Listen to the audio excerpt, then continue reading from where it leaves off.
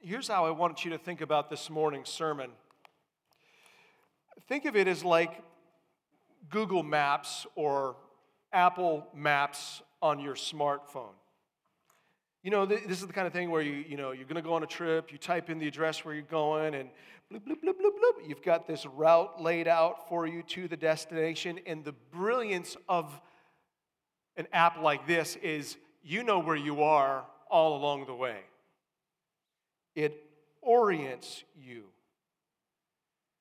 And this morning, I want to preach a sermon that's going to reorient you to the book of Revelation, because we started studying the book of Revelation this past September, and we got through the first 5 chapters, then we took a break for Christmas, and this morning, we're going to get back into the book of Revelation, and what I want to do is give you a big picture of the book of Revelation.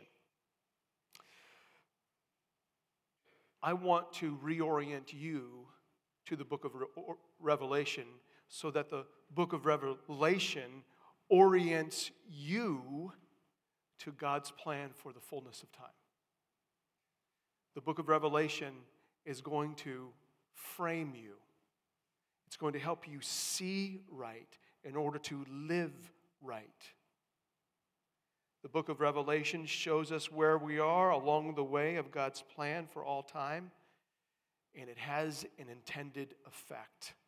The revelation is going to get something done in you. So this morning, I want to convince you of 3 truths.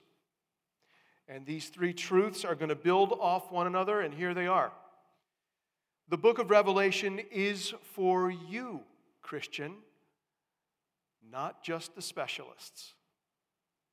And the book of Revelation is for you, Christian, to see. It's designed to give you eyes of faith to see. It's very vivid. And then finally, the book of Revelation is for you, Christian, to see by faith in order to live a life worthy of Christ today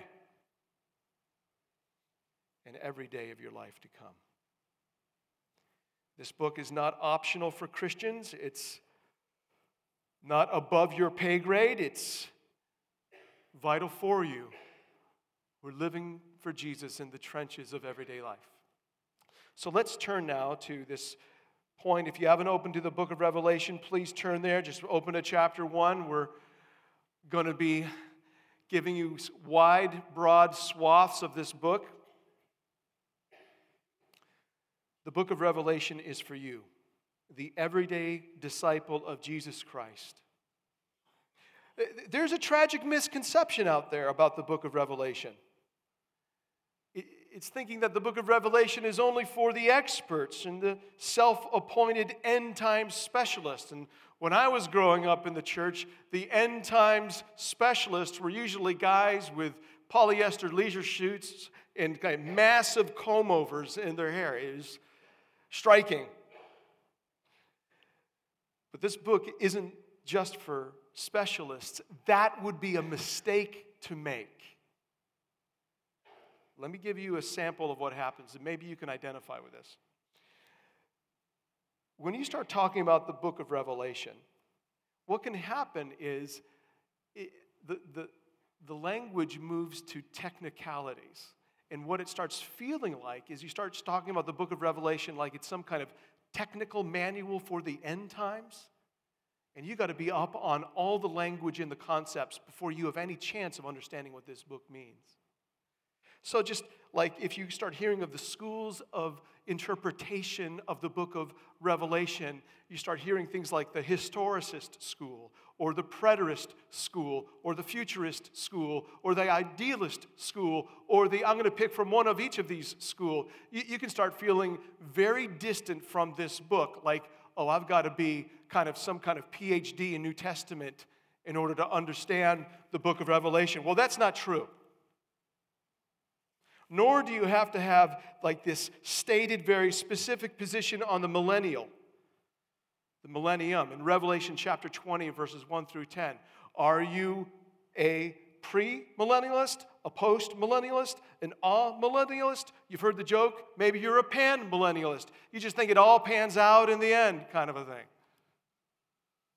Or maybe, as the issue of premillennialism comes up, you're like thinking, hey, are you pre-trib, mid-trib, post-trib? Maybe you're now going into AFib, hearing all this talk about the trib, glossing over.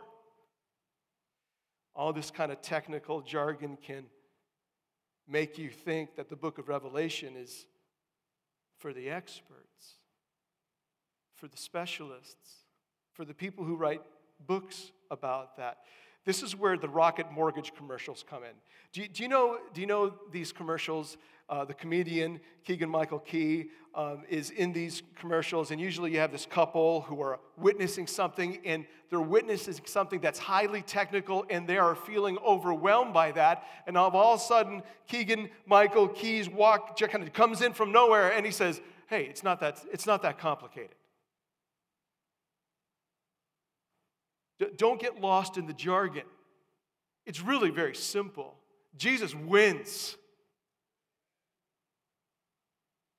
All this technical language can make the everyday Christian in the trenches glaze over and falsely conclude that this book is above their pay grade. You can start thinking things like, well, I don't get it. I don't get the 144,000. I don't get the 1,260 days. I don't get the strange creatures. I don't get the 7 seals. I don't get the 7 trumpets. I don't get the 7 bowls of God's wrath. What is this dragon? What is the beast? What is the false prophet? Who's this lady, the prostitute, Babylon? And who's this other lady, the bride, the New Jerusalem? Who are these people? Who are these things? I don't get it. And maybe you've been raised in a school of thought that says all you need to understand the book of Revelation is the book of Revelation and your newspaper. This morning, I want to tell you this. You need your Revelation and your Old Testament. Because of all of these symbols, these numbers and figures, they're rooted in the Old Testament. So as we get through the book of Revelation, you're going to build an instinct. So when you hit something that's like, whoa, what is the 144,000? Whoa, who is this prostitute? Whoa, what is this? What are these plagues? They're all designed to make you go back to your Old Testament. It's not that hard. This book is designed for you, Christian. God authored this for you. This is designed to give you perspective and strength to walk daily with Jesus. In fact, the language that the book of Revelation itself uses is, you heard it when David was reading from Revelation chapter 1. This book is designed to bless you. Listen to Revelation chapter 1, verse 3. Blessed is the one who reads aloud the words of this prophecy. David, I hope you felt the blessing of that this morning. Blessed is the one who reads aloud the words of this prophecy, and blessed are those who hear and keep what is written, for the time is near. Now flip to the end of the book of Revelation, Revelation chapter 22, verse 7. We read, and behold, this is Jesus speaking, I am coming soon. And he says, blessed is the one who keeps the words of the prophecy of this book.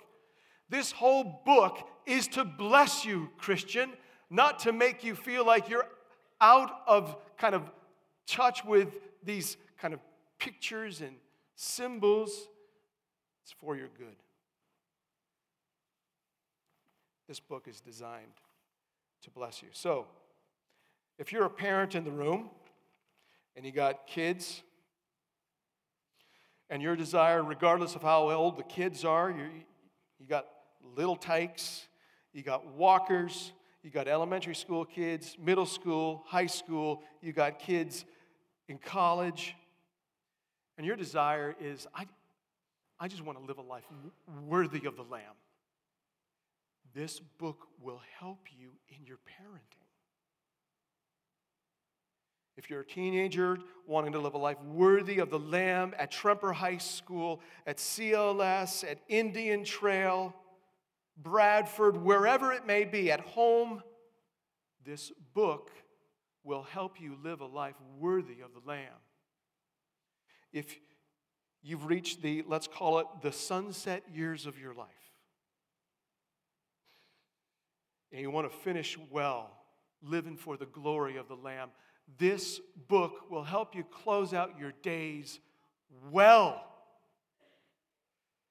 This book is not just for the specialist. This book is for you, Christian.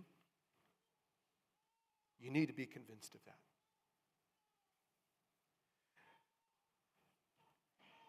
We've looked at who this book is for. It's for the everyday Christian. Now let's look at what this book is about. The book of Revelation is for you so that you can see. This book is designed to help you see, to perceive, to see by faith. If you look at Revelation chapter 1, verse 1, the revelation of Jesus Christ, what that means is this: Jesus is both the one revealing these things, and he's the one that this revelation is about. And if you want to follow me, track me. You ready? This is who this is about. Revelation chapter 1, 12 through 16, we have a vision of the risen, radiant, and reigning Christ. Chapter 5, verse 6, we have a vision of a lamb who was slain, who is standing in the midst of the throne being worshipped. Chapter 12, verse 5, we have a vision of a male child who will rule the nations. Chapter 14, verse 14, we have a vision of a son of man seated on the cloud with a crown and a sickle to reap the great harvest of the earth. Revelation chapter 19, verses 11 through 16, we have one who is the rider of the white horse, and he's got 4 names, the last of which is King of Kings and Lord of Lords. And then in Revelation chapter 21 and 22, we have a vision of a lamb at the center of the new heavens and the new earth, in the middle of the new Jerusalem, and he is lighting up the place. The book of Revelation is designed to make you see, to give you visions of Jesus. And it does so in a variety of ways. It gives you a variety of displays of the glory of Jesus and his unmatched worth. The book of Revelation is for you to see. Now, here's where we may get into I'm a little nervous to do this with you this morning. But I want to help you get a sense of overview of the book. And so you can divide the book of Revelation in a variety of ways, organizationally. Here's the most basic way. It's found in Revelation chapter 1, verse 19. The risen Christ is speaking to John. He says to John, "Write therefore the things that you have seen." Remember, this is a book to help you to see. Write therefore the things that you have seen. And then he says 2 things. Those that are, and those that are to take place after this. The book of Revelation is a revelation of visions. And you can split it along 2 lines. A vision of what has already been, and then visions of what are going to happen. Of the present, according to John's time, and of the future. And so at its most basic level, this book can be divided into 2 parts. John's vision of how things are now. That's chapter 1:9 through the end of chapter 3, the 7 letters to the 7 churches. And then starting in chapter 4:1, visions of what will happen. And that takes place all the way to chapter 22, verse 5. That's the basic structure of the book. Present and future from John's perspective. But what you need to know is the bulk of this book, then, is a series of visions of what will take place. And so, though this book is about what will happen, it's a book about what will happen to help us live for Christ now. There's another way you can slice up this book, not just in what has happened and what will happen. It's according to visions. Let me walk you them through. There are 8 visions in this book. It forms kind of a structure. The first vision is chapters 1 through 3, a vision of the risen, radiant, and reigning Christ issuing 7 letters to 7 churches. The second vision takes place from heaven, the Lamb who was slain. He starts breaking the 7 seals of the scroll of God's plan for the fullness of time. That's chapter 4 through chapter 8, verse 1. The third vision starts in heaven and consists of 7 angels blowing 7 trumpets, setting into motion a series of more judgments, chapter 8, verse 2 through chapter 11, verse 18. The fourth vision starts in heaven, chapter 11, verse 19 through chapter 14 through verse 8. It's the very heart of the book of Revelation. And at the very heart of the book of Revelation, we have a vision of a great cosmic conflict. In chapter 12, we learn about the dragon, the serpent, the devil. We learn about the beast, chapter 13, the first half. We learn about a second beast, also known as the false prophet. That's the second half of chapter 13. And the way that you need to understand about the dragon, the beast, and the false prophet is that this is the anti-Trinity. The dragon is the anti-Father. The first beast is the anti-Christ, who appeared to be slain and then raised. And then the false prophet is the anti-Spirit, and the false prophet uses all kinds of wonders and miracles in order to convince people to worship the Antichrist. The dragon, the beast, and the false prophet, it's the anti-Trinity, and they are in conflict with God and His purposes and the Christ. And this fourth vision ends with Christ coming to earth with crown, seated on a cloud, with a sickle to reap the earth. Conflict. The fifth vision, chapters 15 and 16, 7 angels pouring out the 7 bowls of God's wrath. They're also called the bowls of God's plagues. The sixth vision, chapter 17, verse 19, chapter 17 through chapter 19, verse 10, we have the great prostitute Babylon in all her worldly pleasure and power and prestige. She finally is destroyed in chapter 18. And here's how you need to think about the great prostitute Babylon. She's the anti-bride. Those who are part of this people bear the mark of the beast. They worship the beast. And the great prostitute is very purposefully put in contrast to the bride of the Lamb, the church. There's a contrast between the prostitute, Babylon, and the bride, the New Jerusalem.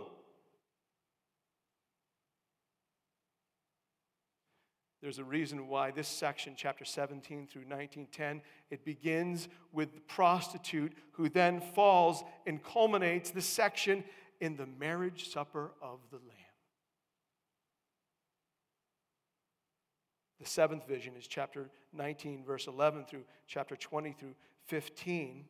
It starts with the coming of the rider of the white horse and ends with the great white throne judgment. All the enemies of the Lamb are conquered, and the faithful are vindicated. People are thrown into the lake of fire. The enemies of Jesus, it's full and it's final. The King of kings and Lord of the lords, the Lamb, has conquered. Another way you can say it is Jesus comes back and ties up all the loose ends. And in the eighth vision, chapter 21, 1 through 22, 5, all things are made new. A new heaven and a new earth, New Jerusalem. God is with us, wiping away every tear. At that point, we will have new resurrected bodies, new joy, new peace. These visions move together to build to a climax, fullness of time. One of the ways you can think about these structures is think about the visions that will have taken place and the visions that will take place. That's like the skeletal structure of the book. And then all of these visions, there are like 8 different muscle groups on the skeleton, and they make the book move. But there's one more relationship that I want you to see.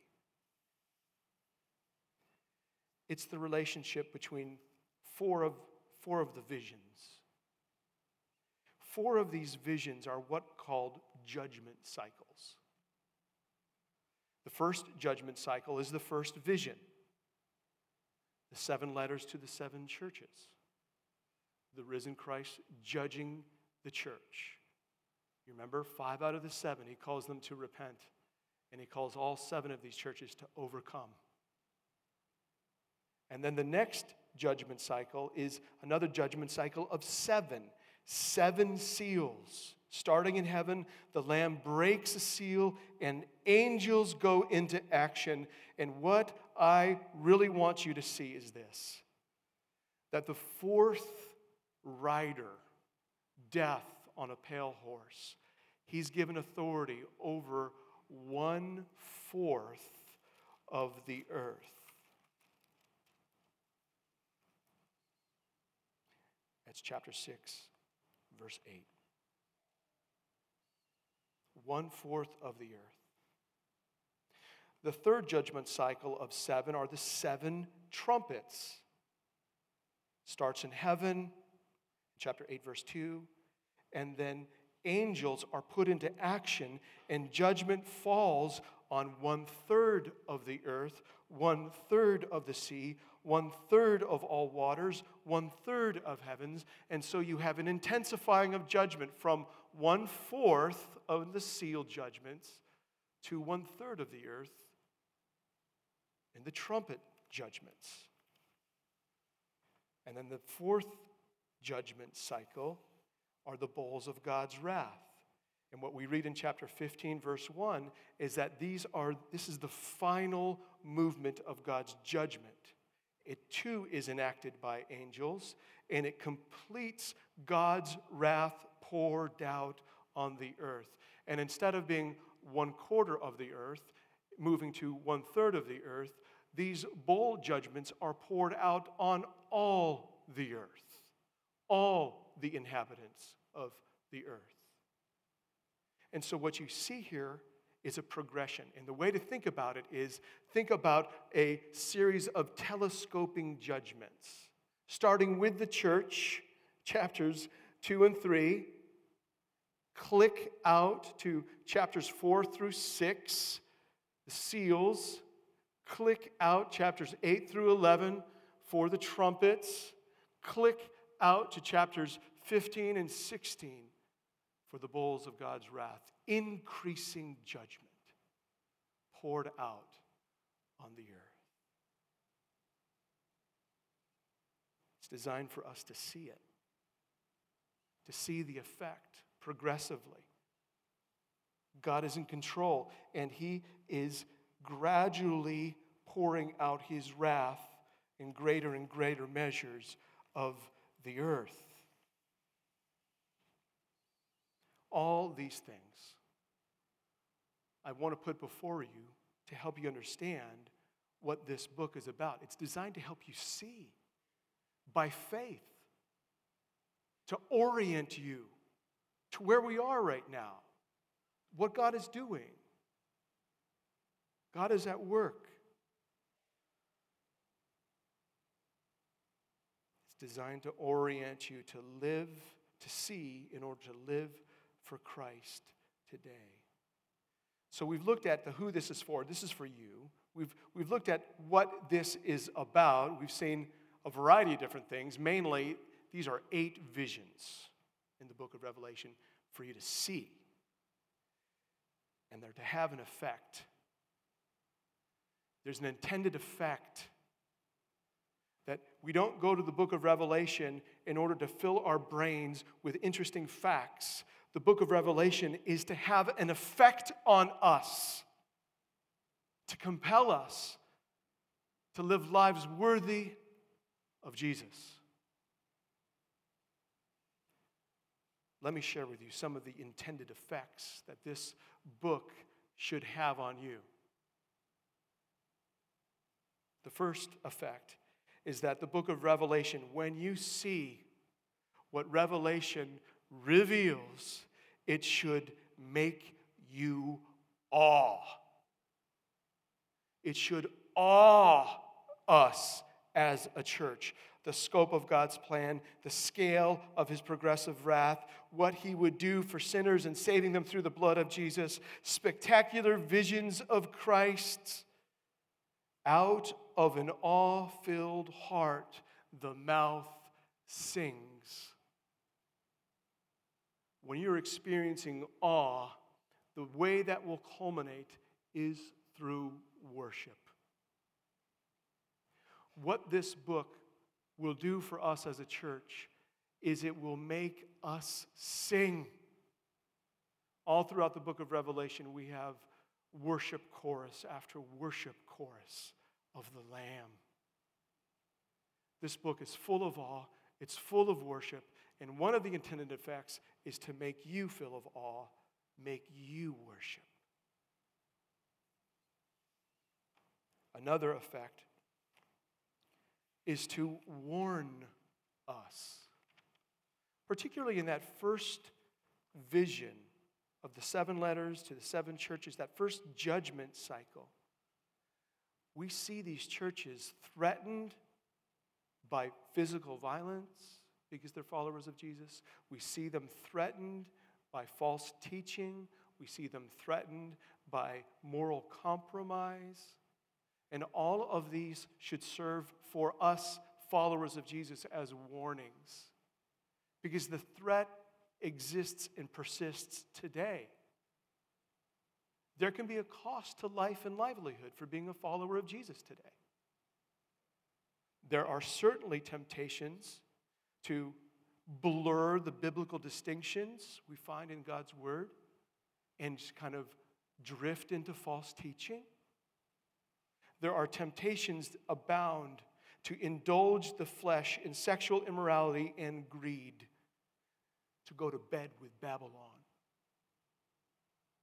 These are warnings in the book of Revelation, and the effect is for us to take stock of our lives so that we can walk faithfully, to stay true to the Lamb.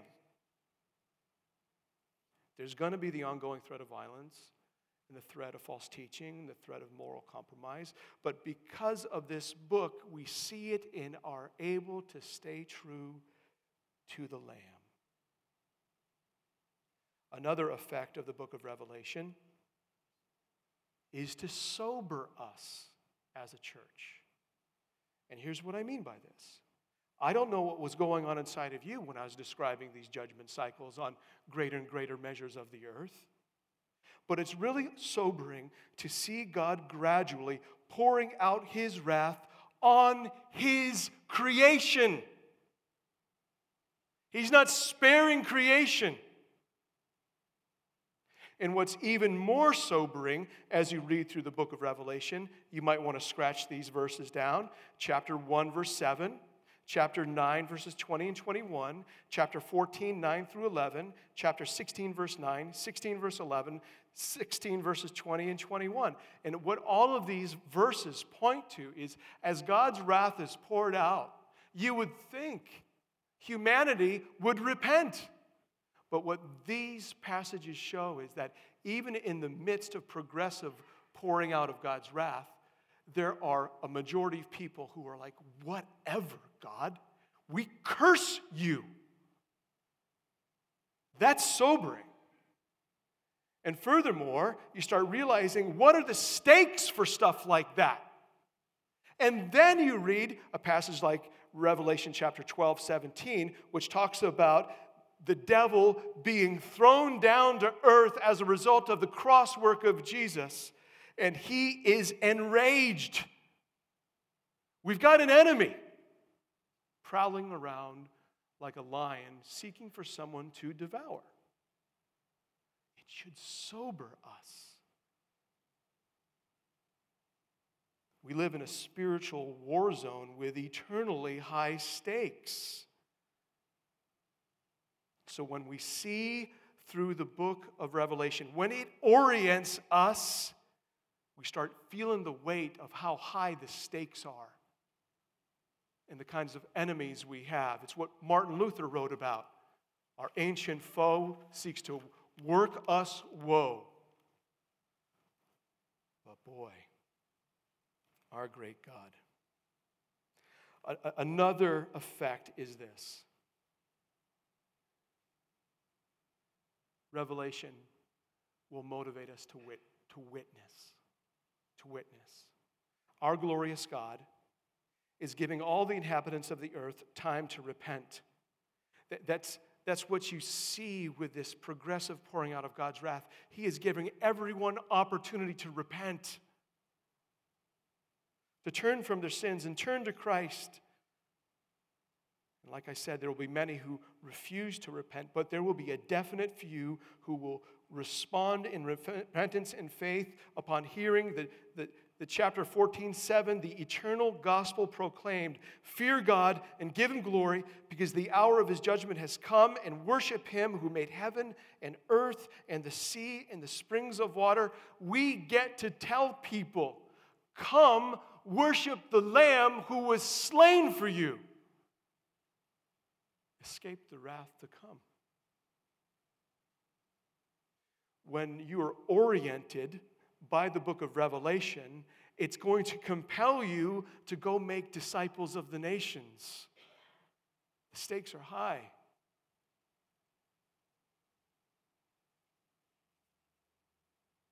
Another effect is that it's to assure us. This book of Revelation assures us that our great triune God is not only reigning on high, not only in full control, but He is bringing about His purposes. And so the words of chapter 17, verse 14 should ring in your ears.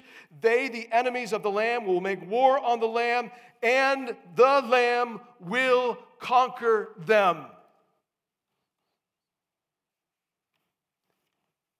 He must win. He will win. Not only will the dragon be thrown down, not only has he been thrown down by the cross of Christ, but when Jesus comes back, he's going to grab the dragon by the scruff of its neck and throw it into the lake of fire forever. The second death. Be assured of it. We win. Jesus comes back, ties up all the loose ends. What this does is, convinced of God's sovereignty, despite the raging of the devil, we remain faithful in the face of hardship because it's worth it. Jesus is worth it. This book will make you see that the Lamb will conquer finally and forever. The last effect. it makes you long. This book, when you are oriented by it, it will stir longing in your heart for the Lamb. To see Jesus, to be with him. I've already shown you that the book of Revelation is packed full of these glorious visions of Jesus, and those are designed to make you long for him. Revelation closes with an epilogue. It's chapter 22, verse 6 through 21, and in that epilogue, the risen, radiant, reigning Lamb who was slain, he says 3 times, 22:7, 22:12, 22:20, he says to his waiting bride, I am coming soon, baby. Hold on. And in chapter 22, verse 20, John responds, and it's the response of all of our hearts. Amen. Come, Lord Jesus. Longing for the Lamb. This book is for you to see by faith in order to long for Jesus. When a church is seeing by faith what God has revealed through the book of Revelation, and they experience greater measures of all worship, they sense God's ongoing warning, so they steer clear of the threats. They are sober. They understand the stakes. They witness because they see God's patient mercy, and they see the opportunity to call people to worship the Lamb. When we are assured that Jesus will win, and when we have this growing longing in our hearts, do you know what all these do together? They give you strength to endure. It's the one big intended effect of the book of Revelation, and it's in chapter 13, verse 10. Here is a call for the endurance and faith of the saints to live life worthy of the Lamb until you breathe your last, or until he comes back. This morning, I've tried to convince you of 3 things. I've tried to convince you that the book of Revelation is not just for the specialists, it's for you. And secondly, it's not just for the specialists, it's for you to see by faith. And it's for you to see by faith in order to live a life worthy of the Lamb today. When you're oriented by the book of Revelation, the book of Revelation will orient you to the way things really are, and you live a life worthy of the Lamb with joy in your heart all the way through. Next week, we will see the risen Lamb opening the 7 seals. Let me pray. God in heaven, press this into our hearts. God, help us to press on together, to be faithful to you, Lord Jesus. You are worthy. You have won the victory, and you will come back and tie up all the loose ends, and we will see you face to face, and you will wipe away every tear. Put strength in our hearts now. In Jesus' name, amen.